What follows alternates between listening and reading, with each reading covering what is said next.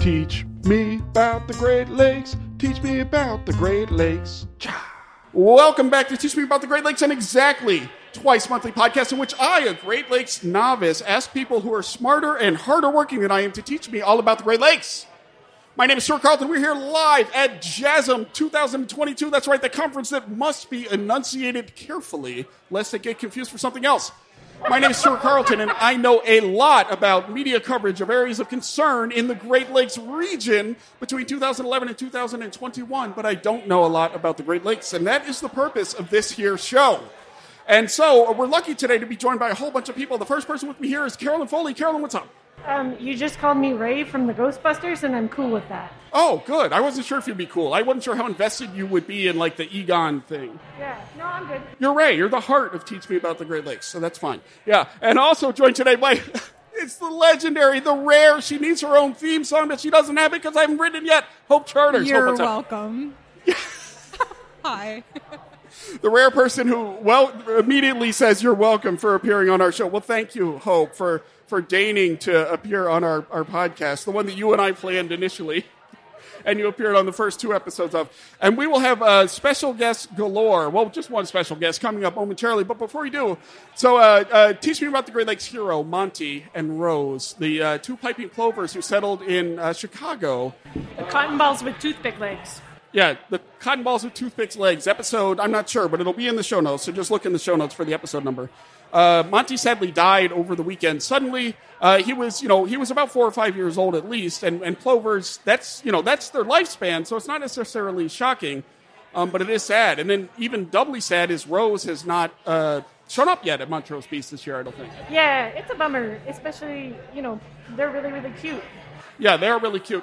It gets me thinking a lot about the powers of symbols, in all honesty. Like, we talk a lot about the power of, like, a symbol and how important that can be. For example, on our website at iicgrant.org, we have our value statement, right?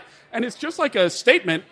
It doesn't do anything, but it's a powerful symbol of, like, who we are and what have you. And that's really powerful. In Monty and Rose, it's two plovers out of, there are dozens of them alive. But that symbol is really important. And so it's worth taking a minute to think about that. And so we'll have more on this in a future episode, I think. But for now, we do recognize it, and we're sorry. I was really inspired last year by the story of Monty and Rose. I hadn't heard it before then. And I think that it's something worth marking. So Monty and Rose, we will pour one out for you here at the Grand Rapids Brewing Company. But on to other things. So today, live, we have a special guest and some fun and some games planned. Our special guest today is Ed Verhamian. We're going to bring him on, but first we are going to have, what should we do, Carolyn? You read these and pick one.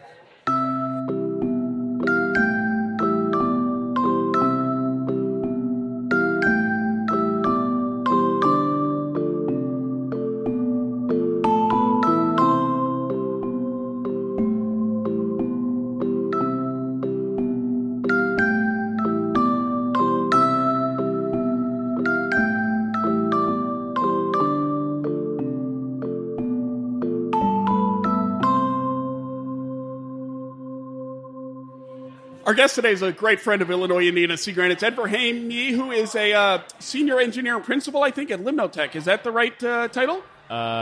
Yes, it is. New title. New title. Congratulations. Principal senior engineer. Principal senior. So it's one title. Yes. It's a great title, Ed. Thank you so much for coming on about Teach Me About the Great Lakes. And so for those who don't know, Limnotech are the ones who manage our buoys, including, or not manage, that's not true, but they build and help deploy. We manage our buoys, and including the brand new Chewy, who was recently put out there, the brilliantly named, if I do say so myself, Chewy. So Ed, how long have you been doing buoy stuff? I've been doing buoys since 2010. 2010. Yes. So how many buoys have you helped to birth in the 12 years since then? Birth, B-E-R-T-H. Birth, B-E-R-T-H. We're up to, we're going to be close to like 40 to 50 buoys total. Yeah. At the end of this year. No kidding. And so those are all through Limnotech, and y'all deploy them. Is it all in Lake Michigan, or where are they? We're helping people do all kinds, like building buoys, selling them, putting them out ourselves. So they're in Lake Michigan, Lake Superior, Lake Erie. All the lakes. And even out west, right? Actually, yeah, we have buoys on Crater Lake in Oregon and even down by San Diego. Oh, man. So those are in prettier terrain. The ones in so which buoy's in the most beautiful location? Oh, my God. Crater Lake, Oregon Yeah, that's what is stunning. The Oregon coast is the most beautiful place I think I've ever been. Yeah. But I'm going to jump in and say, Ed, you do much more than buoys. Would you like to tell us a little bit about that? Yeah, I mean, buoys they're just an interesting intersection of this science, engineering, and it really goes back to the modeling side. I mean, how do we understand how lakes work? So I think we can certainly try and make a mathematical model of the system, but how do we actually get live measurements? So I think that's where my job is sort of transition to, our understanding of how lakes work. We just need more measurements of it. So one thing I've learned is like the technology is advancing really quickly, right? And so what are some of the kind of new sensors that help you to get those measurements for your models? I mean, some of the new sensors, we've added web cameras, which, I mean, that's been really great to just see the lakes. We're also adding chlorophyll sensors. We can monitor harmful algal blooms. We can monitor oxygen. So I think we're just, trying to understand the weird parts of the Great Lakes. We kind of know the lakes do these weird things. Algal blooms on Lake Superior. How do we know they're there? We monitor them now. So the buoys can detect algal blooms and things like that? Yeah, definitely. What sensor do you have? Like an algal sensor? What is the sensor for that? So these are LEDs that are specific wavelengths. No. One's green and one's going to be blue. So for the blue-green algae, I mean, they're literally called blue-green algae. So, right. Yeah. And so it senses that color. No kidding. Yeah, I mean, it's, again, you'll think of all the different colors you can make with TV screens and LED technology. Yeah. And they can stick it in a tiny sensor, shine it at the water, and you can tell what it's absorbing and what's bouncing back. So what? And so then you use that in modeling. What type of modeling do you? So how does this factor into modeling? I guess we talk about models a lot on this show. Yeah. I mean, math folks try to understand every part of the environment. We try and understand every drop of water, every pound of phosphorus.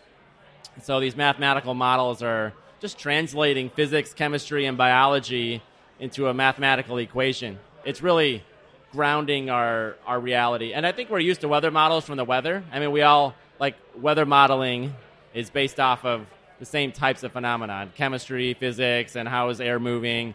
So, we have those same models for water. One other thing, because we're at the Joint Aquatic Sciences meeting. JASM. Yes, JASM, yes. You are a past president of Yes.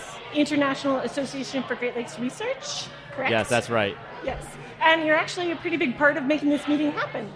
Yeah, I think this conference has been 5 years in the making. I mean, IAGLR, we just studied the large lakes of the world, including the Great Lakes. I mean, there's 3,000 plus people here that are studying fresh water in general. So certainly the Great Lakes contain fresh water.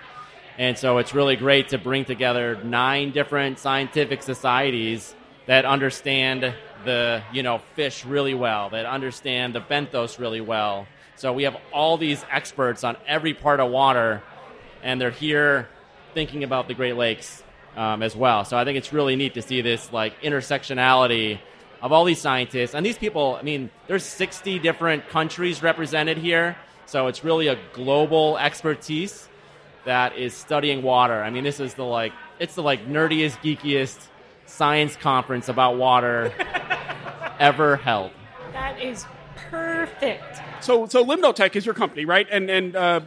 But y'all are expanding, right? And so you have this new deal. Is that right? So I've been working at Limnotech for 18 years now, which is a long time, and I'm really happy to have been starting to work with all this technology, all these sensors, and you kind of reach a point, and this is kind of where we're getting into Elon Musk land here. Elon Musk money by any chance?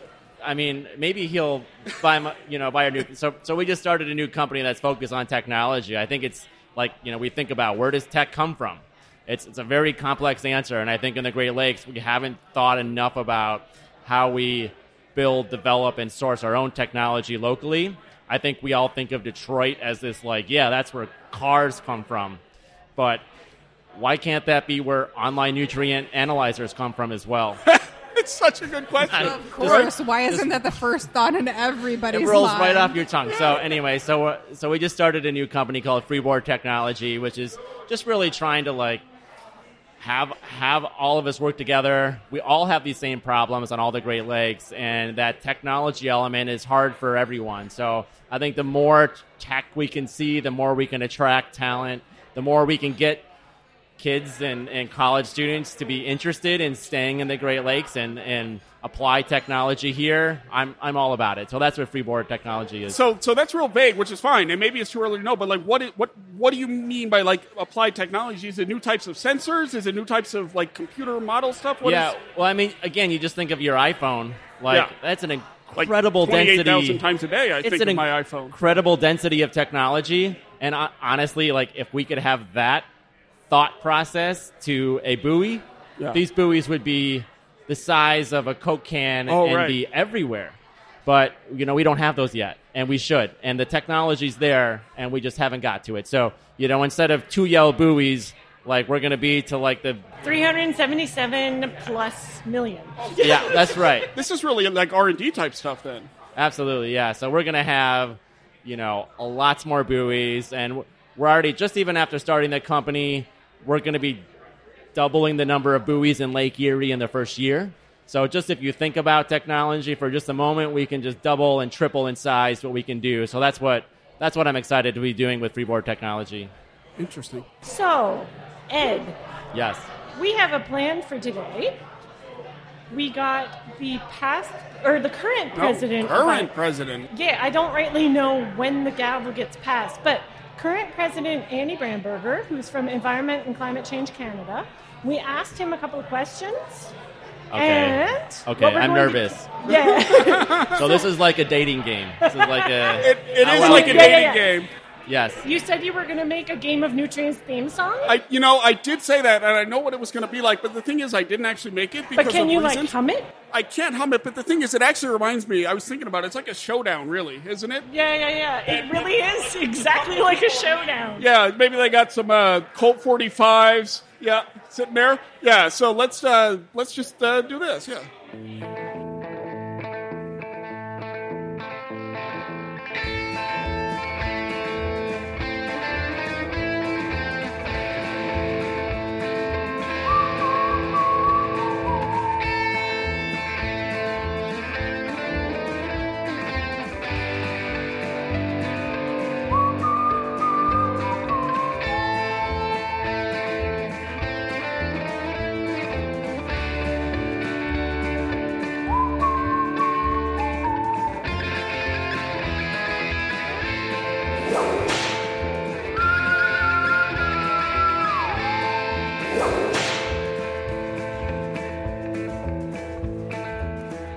It always seems like such a good idea, like in the cold confines of my office and recording studio. Some people try to tell you it's not a great idea sometimes. But, all right. So, Ed, here's the deal. We're going to ask a question. You just go for it and answer. Then we'll play Andy's answer. Okay. And we'll see how similar. So, Andy, do you have Andy's introduction lined up? Yeah, so my name's Andy Bramberger. I'm a research scientist with Environment and Climate Change Canada, and I'm currently the president of the International Association for Great Lakes Research until, I guess, sometime in June this year. My research focuses mostly on phytoplankton and algal ecology in large lakes, and a lot of that is looking at how environmental stressors, both natural and anthropogenic, so read that as climate change, I suppose, affect dynamics and structure of algae communities. My background, really, I did a lot of work in ancient lakes in Indonesia. So I'm a bit of a tropical ecologist, and it always makes me think of tropical ecology when I see the changes that we're seeing associated with our lakes getting warmer and warmer here in temperate systems. But I've also done work in the Canadian Arctic and Florida Everglades and basically freshwater systems all over the world. Ed, of the Great Lakes, which lake, if any, is most negatively affected by nutrient runoff? Wow, that should be an easy question. But, this is a game show, so... Right. Do you go for the easy answer? That's Is it? Are we thinking the same thing? Is he trying to get as close to Andy as possible? Go with your gut. Or is he? There's no winner. There's no winner. There's always a winner. Is this like Hollywood Squares? Is this kind It's of similar. like It's similar. Less innuendo, hopefully, but we'll see. All right, give me your gut Eddie answer. Squares. Okay, Lake Erie. All right, is that negatively affected? Let's see what Andy said. Negatively affected? In my opinion, Lake Erie is the most negatively affected by nutrient. Right. We can call Lake St. Clair, I guess, a pretty good lake. It's kind of like Lake Champlain and Lake of the Woods and Lake Simcoe. It's not Thanks, quite a great Andy. lake, but it's pretty good. Right. So to be fair, when I asked Andy the question, I was like, you can include Lake St. Clair in there. And that's why he said Lake St. Clair was a pretty good lake, but not a great lake. Yeah, that is not a great lake. It's not a great. Is it even pretty good? It is included in Lake Erie. Functionally, it's Lake Erie. Wait, how does a lake get included in Lake Erie? You got to divide the line somewhere. Oh, so. Right. It's kind of like Lake Huron and what's the other one? Port Huron. Port Huron is the official governmental dividing line. Okay. Yeah. And I mean, Lake St. Clair is sort of like a delta. Yes, it is. It's a beautiful lake, but it is a part of Lake Erie, I would say. But not that great. I mean, it's technically a part of the connecting channels, which are really cool features of the Great Lakes, but the show isn't called Teach Me About the Kind of Cool Lakes. So. I mean, it's not Teach Me About the Connecting Channels. Right. No. That's a different show. Okay. All right. Question 2. So exciting. Which lake, if any, is the most positively affected by nutrient runoff? All right, hold on. Now, before you say this, we're going to do a drum roll. So you need to wait for the drum roll, and then there will be the drum roll, and then you say it. Lake Superior. Lake Superior. Ooh, all right, let's see. No, wait for it. Let's hear your reasoning first. I mean, if there was no runoff at all, it would be just like a body of distilled water. Nothing could live there. Oh, so Lake Superior benefits from having some runoff nutrients. I mean, if the Duluth estuary wasn't there, it would be a very sterile place. So would there be like a lot of fish and stuff in there, or would it be too... No. All right, so here's a question. I mean, there's already not that many fish in Lake Superior to begin with. Don't do it. All right, here's a question. Is Lake Michigan too clean? Some people think it is. Some people say that Lake Michigan is too clean. Some people say that Lake Michigan is too clean. But it's often said Thomas Hook. that at this point, Lake Michigan is too clean. Nutrient expert Ed Verhamy, would you say Lake Michigan is too clean? That's a relative question. So it's a yes or no question, actually. The answer is yes. It is too clean. So why would you say it's too clean? Based on what? I mean, we've had an incredible invasion of zebra and quagga mussels, and they've cleared it up. So Lake Michigan and Huron are clearer than Lake Superior, which is hard to fathom. And it shouldn't be. And so like the overall kind of biological productivity is reduced? Is that the deal? Yeah. All right. Well, let's hear what Andy said. In some ways, that could also be Lake Erie. And it really depends on, sort of what your focus is. As an algae person, it's really hard to say from an algae perspective. It's, looking at harmful algae blooms, that's certainly what we would think of anthropogenically as a negative response or a negative impact. In other areas, those blooms have been occurring probably before people were around. Certainly, we've made them worse in a lot of cases. But Lake Erie also supports a really fantastic and valuable commercial and sport fishery. So, there's debates both in Lake Erie and Lake Ontario as to whether our phosphorus targets are too strict and whether further reductions in phosphorus, although they may help our algae problems, if that will negatively affect those very valuable fisheries. Again, the jury's still out on how tightly linked offshore fisheries are to nearshore phosphorus inputs. So, that being said, Lake Erie probably benefits in terms of walleye and perch production. I mean, you can't have your cake and eat it too. It can't be the worst lake and the best lake. You can't. For the record, I agree with you. Yes, but it's an interesting point. It gets to that same thing we're talking about, right? Is that nutrients they're just a factor of an ecosystem, and so if there are more or less nutrients, it can change the way that it changes the way the ecosystem is, and sometimes that's good. It improves the fishery. In the case, that's what he's saying about Lake Erie because of the phosphorus potentially. Yeah. But then in Lake Michigan, there's not enough phosphorus, and so the fishery is reduced. But there are other considerations, right?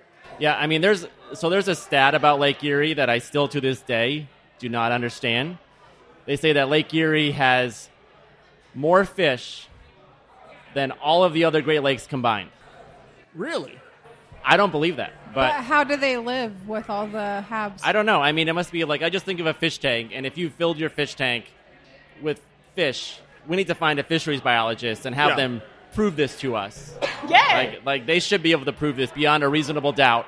I have not. No, we'll get Brian Roth on. We'll get Roth back on and ask him. We need like a Judge Judy. We can hear both sides. There we go. I don't know if it's true, but We'll have Judge Brian Roth. Oh, my God, this is the best idea I've had in quite some time. Thank you, Ed. Yes, we'll invite you back on, and Andy, and we'll have Judge Brian Roth, and then we'll do a total, I'm not even kidding. All right, great. All right, let's keep rolling. We're running low on time. All right. Next question. There aren't many left. What is the coolest way to monitor nutrients? the coolest way? The coolest way. Coolest way. I'll just... Oh, my God. I mean, for me, the coolest way is with an online nutrient analyzer that can process a analytical lab sample in the field and send that result to the internet and just show it on my phone within 20 minutes. So that is the, hands down, coolest way. I'll be honest, that is the cool. I thought Chewy was the coolest way, but that's an even cooler way. Tied. It's tied. To me, the coolest way to monitor nutrients is to look at what the algae are doing. And I say this for a lot of reasons.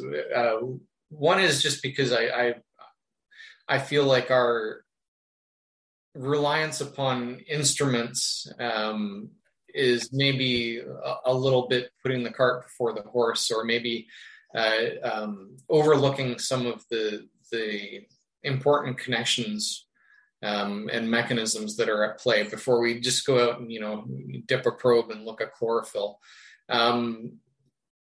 Even within that, looking at chlorophyll tells you a fair bit about how much algal biomass is in the water, but it doesn't tell you who's there. It doesn't tell you what they're doing. But we've developed over years really, well-documented tight relationships between certain algal indicators and nutrient status and a whole suite of other parameters within the lakes. So to be able to, look at those indicators, you're essentially asking the algae what they're seeing, and they can track those things either on a much more rapid timescale than we'd ever be able to go out and sample every day.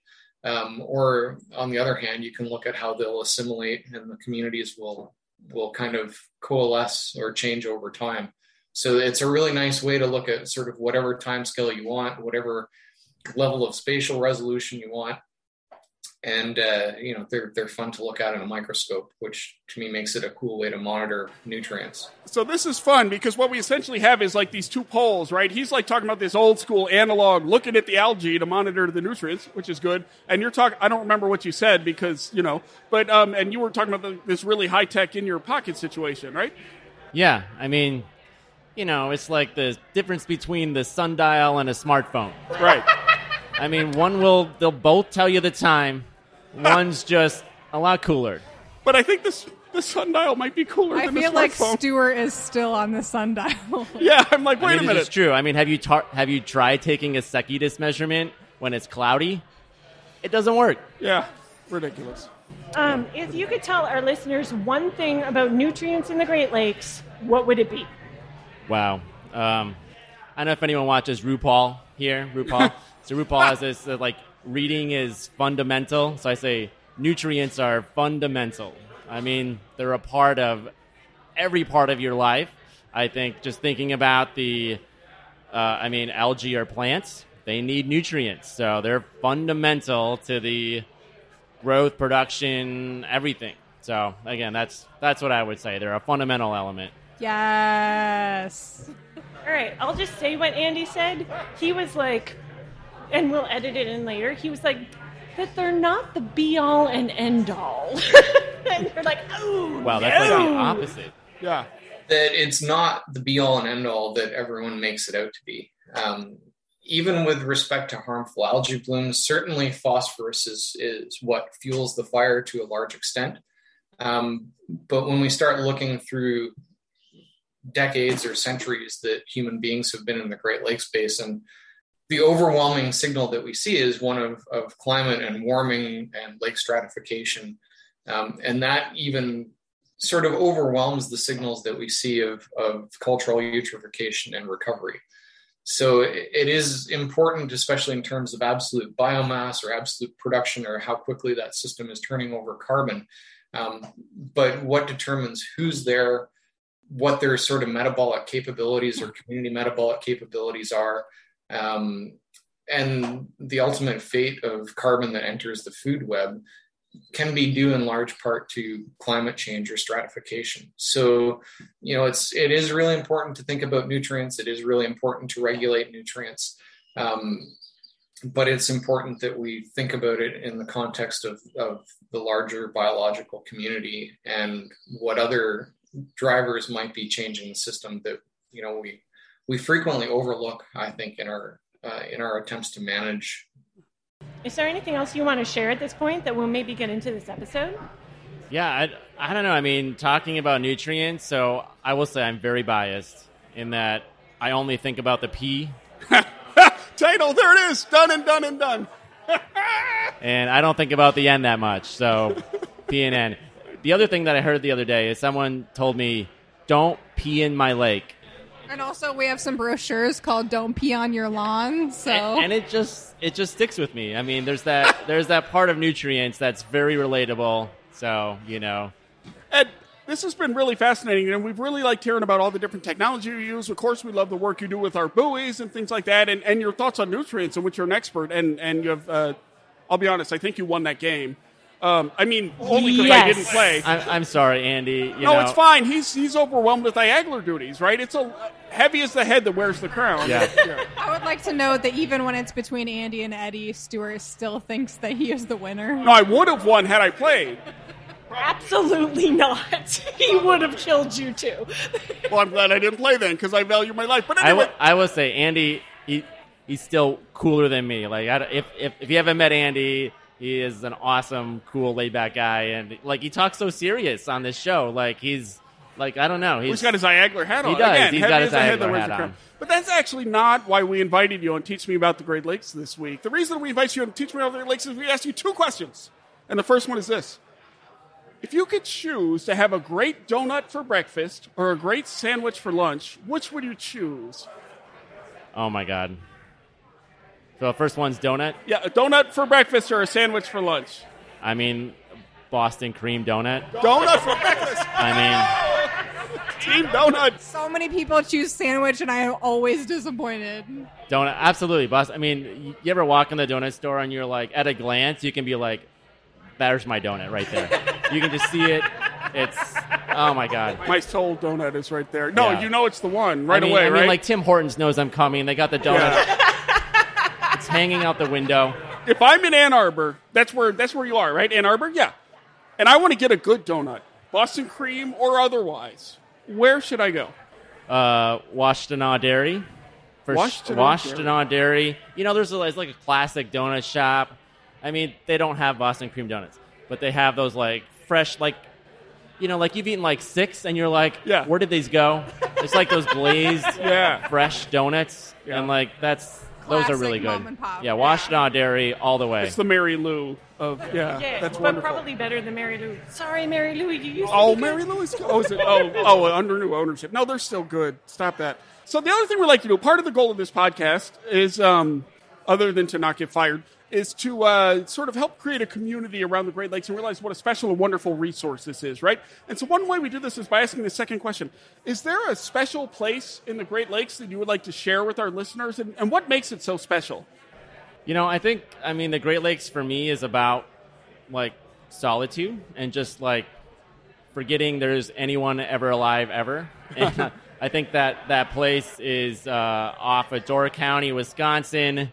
You go, you drive all the way down Door County, you jump on a ferry, you're on Washington Island, you jump on another ferry, you're on Rock Island, and you're, in the middle of nowhere.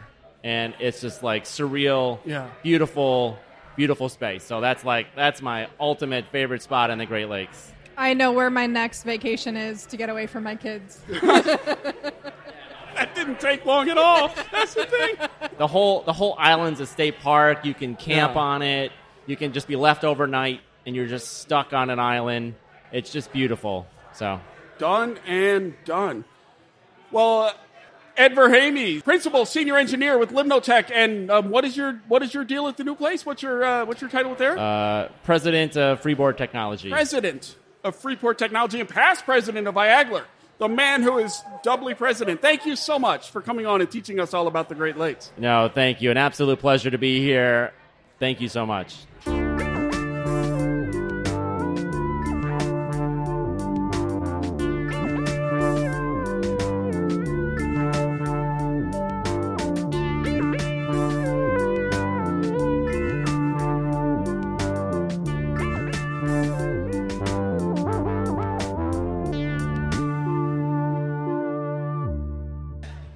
Well, that was excellent.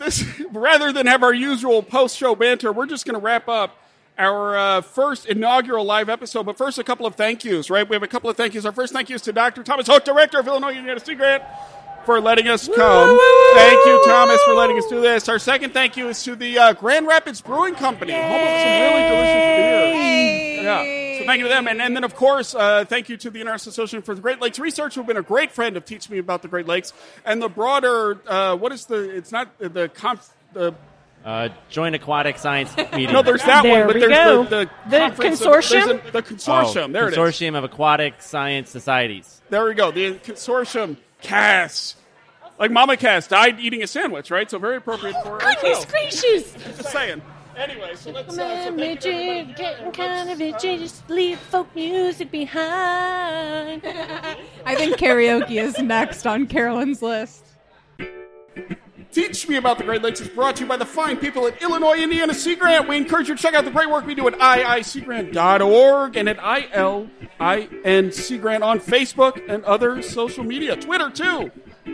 Teach Me About the Great Lakes is produced by Hope Charters, who's here tonight. Carolyn Foley, Megan Gunny, Reedy Miles, Ethan Chitty is our associate producer, and our fixer, our super fun podcast artwork is by Joel Davenport.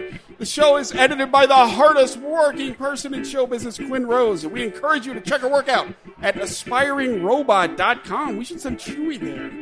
If you have a question or comment about the show, send us an email, teachmeaboutthegreatlakes@gmail.com, or leave a message on our hotline at 765-496-IISG for Illinois Indiana Sea Grant. You can follow the show on Twitter, Teach Great Lakes. Sometimes we have polls, sometimes we don't. It depends on if Stuart or Carolyn wins the argument. Regardless, everybody, thank you so much for listening. And, of course, keep grading those lakes.